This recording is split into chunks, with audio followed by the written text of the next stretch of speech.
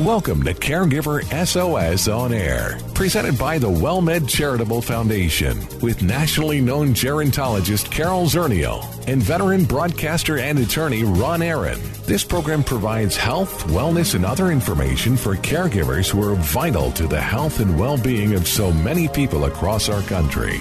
Now, here are your hosts, Ron Aaron and Carol Zernial.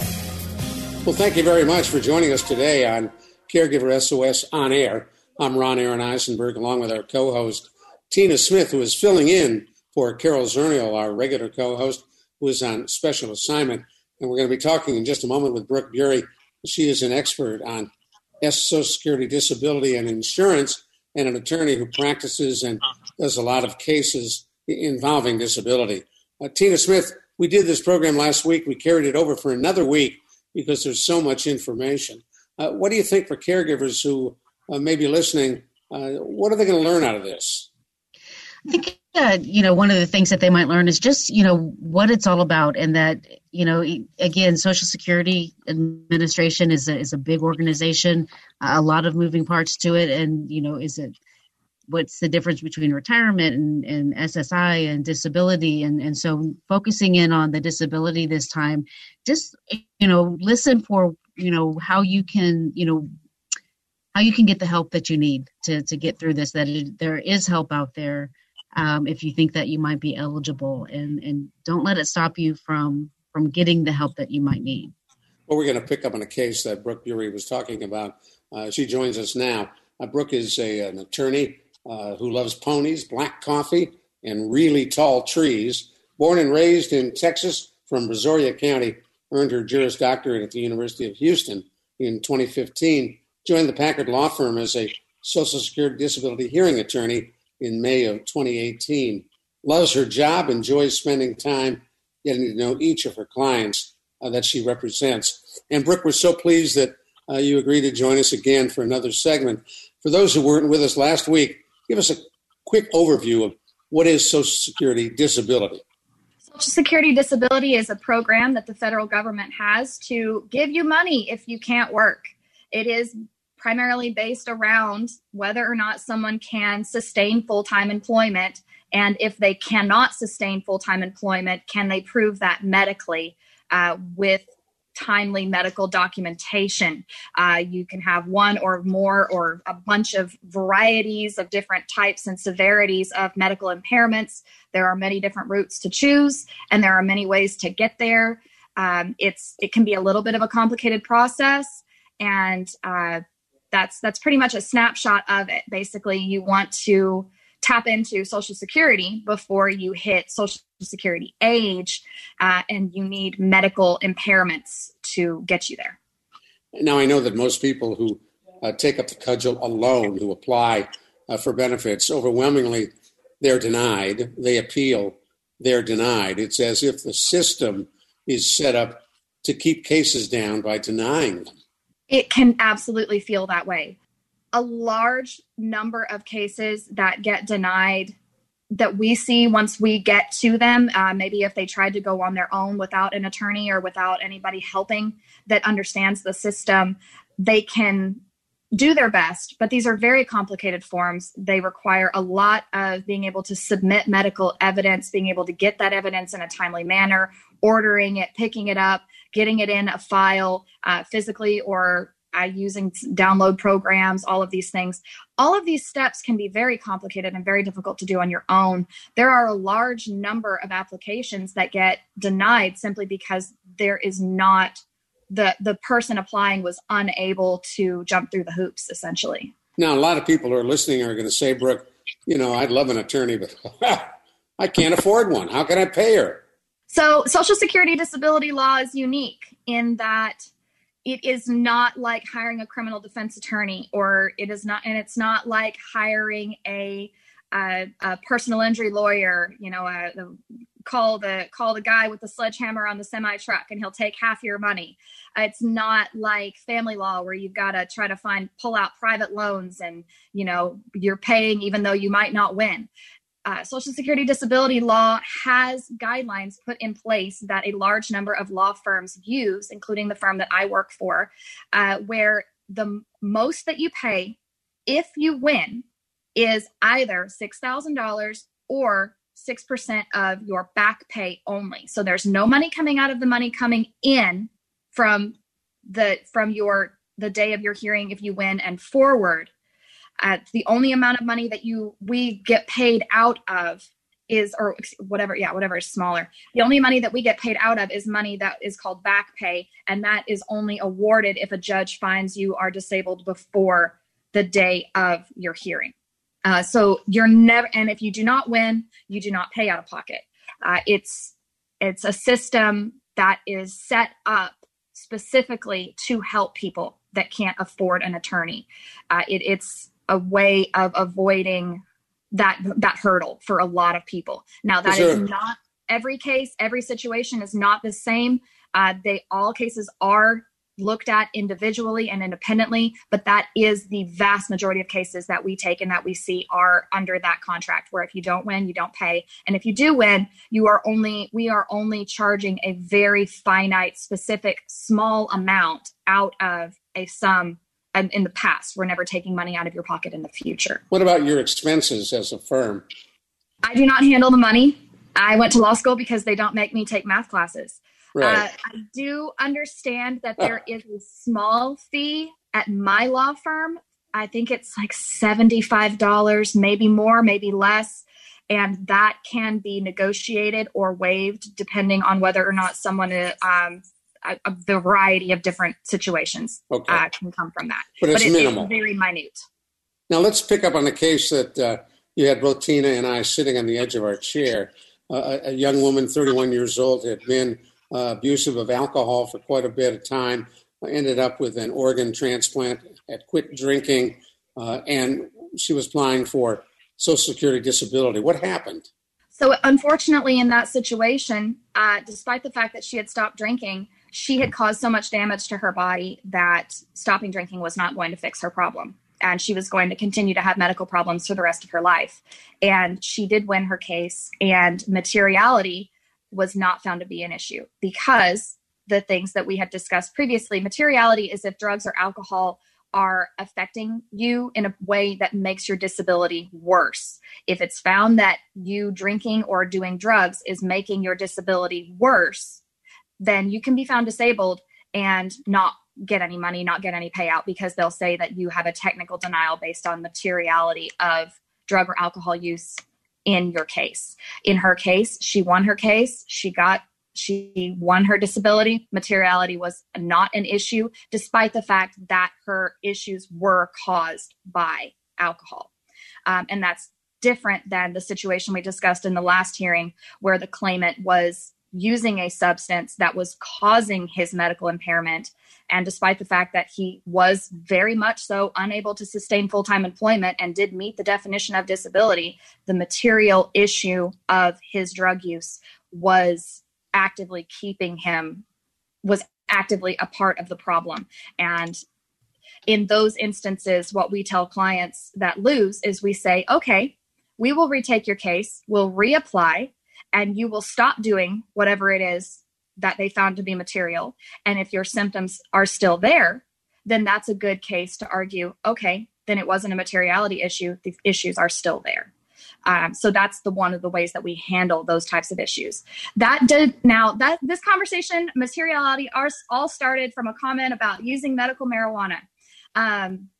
So what I tell my clients in general. Last week we talked about medical marijuana. Yes. Now, what I tell my clients in general is, I don't care if you're smoking. I don't care if you're using the drops. It is irrelevant to me that you are trying to find a way to treat your pain. What I'm going to be looking at is in your medical records.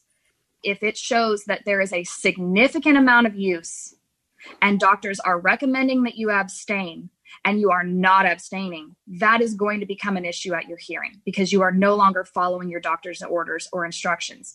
In the same way that if you are depressed and you refuse to take your Xanax and the doctor says, take the pills that you have been given and then report to me whether or not you are depressed, that's going to be an issue at the hearing.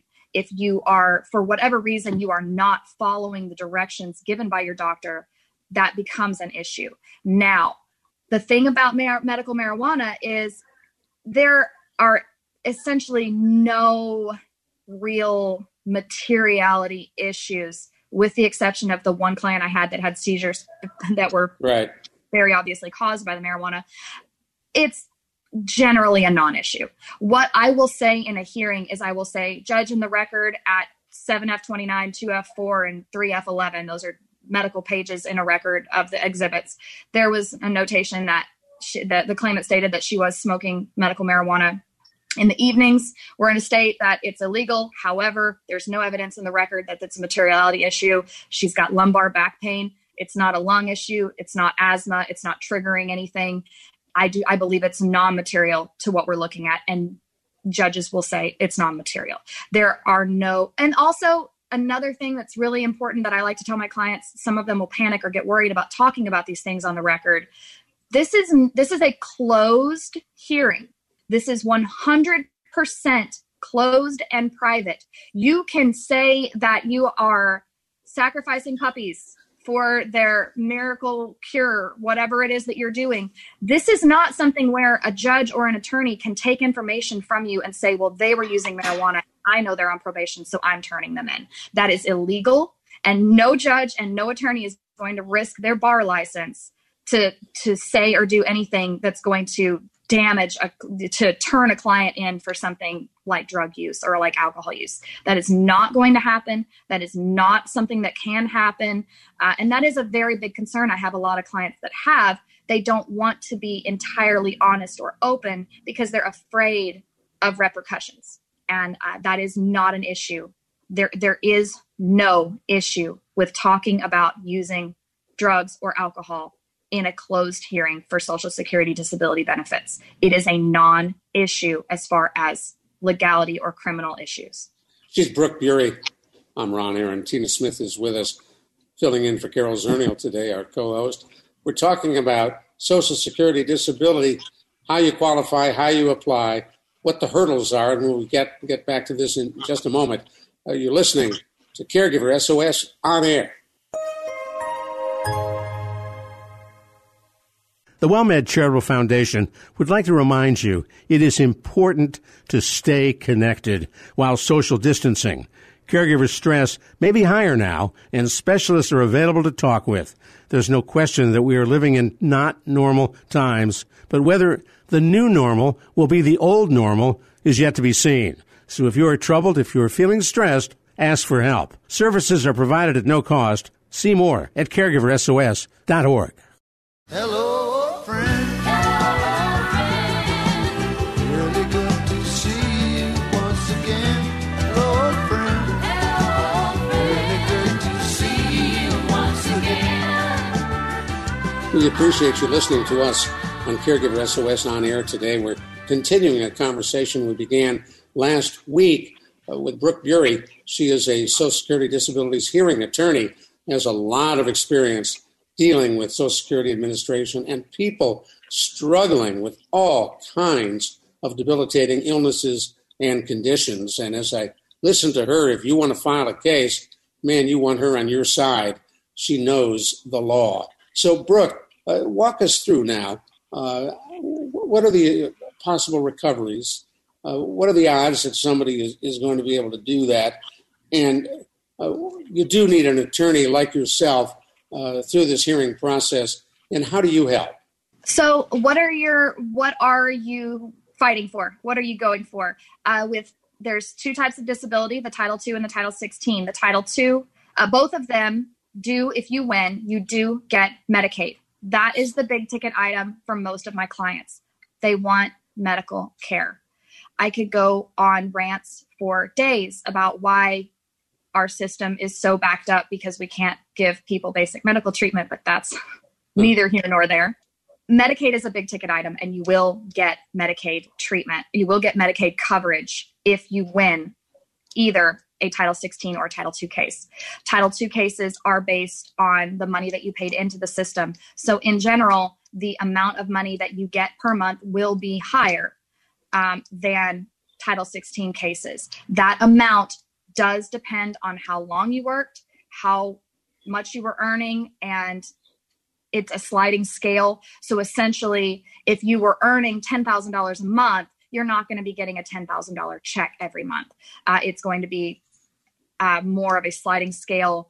I do not have the 2020 and 2021 household and individual max numbers in front of me, but most cases that I see Title II payouts, they are between $1,500 and $2,500, $2,800 per month. It really, really fluctuates. That is 100% a very much so a case by case basis situation.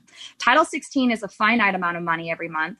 And that is, I believe last year it was around $740 something or $760 something per month. It's a very low amount of money. I have a lot of very big issues with that.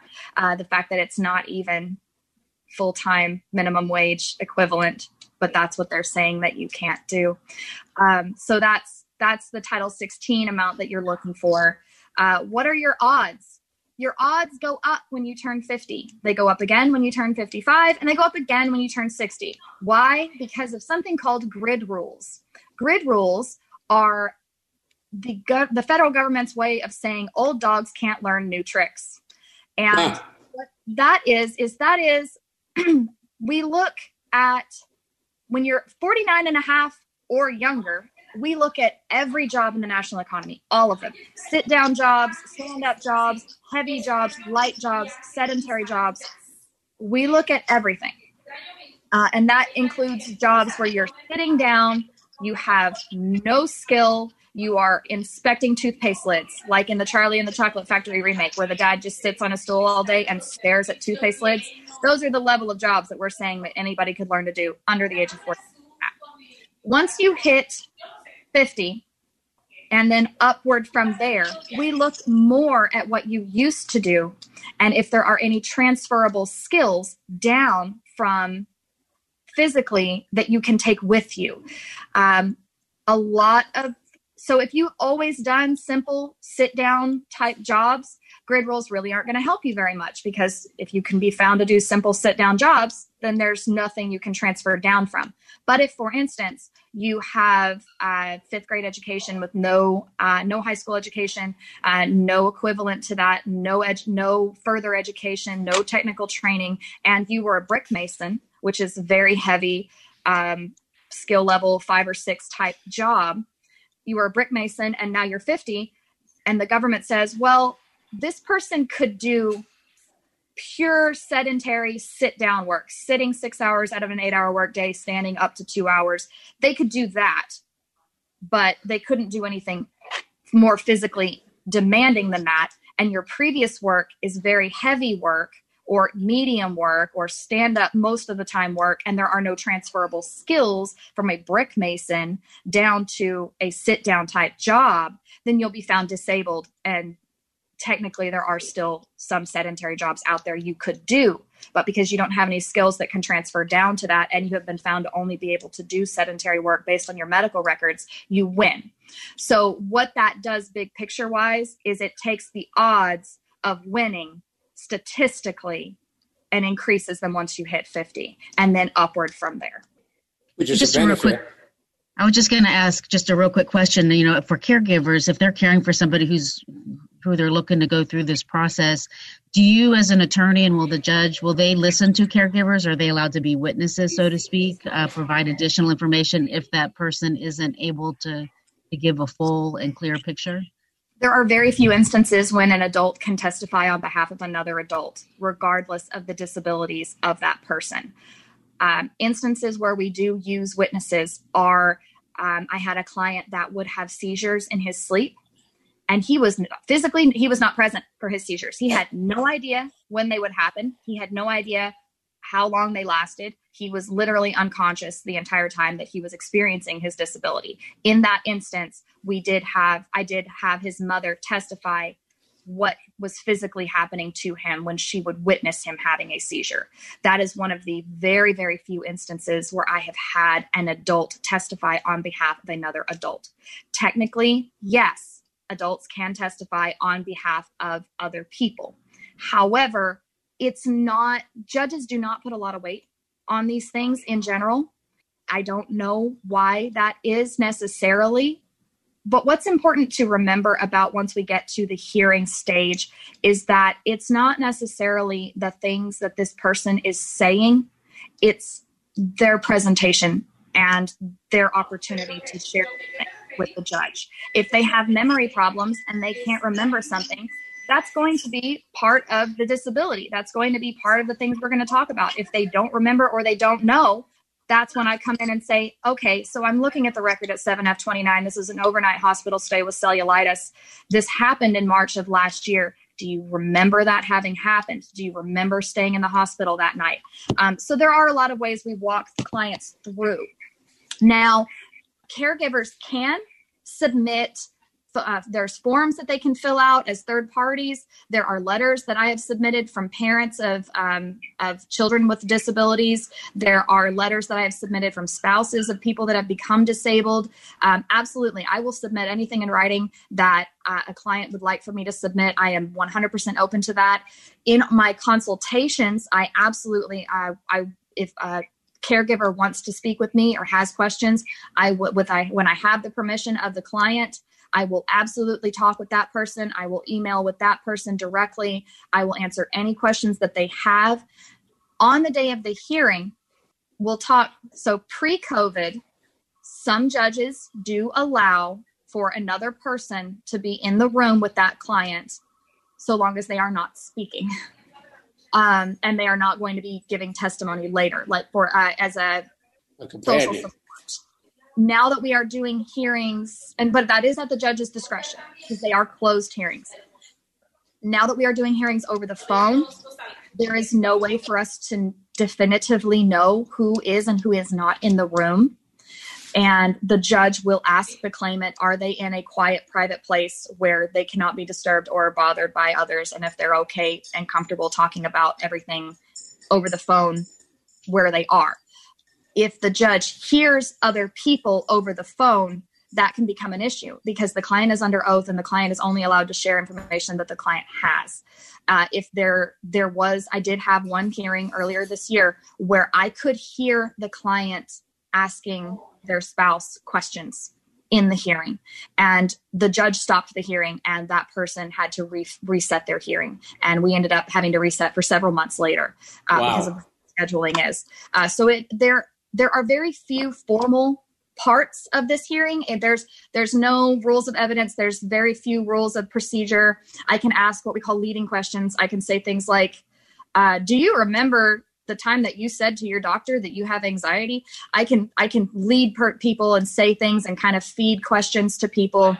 But the one thing that we do have to be very, very careful about is that the claimant's testimony must be their own.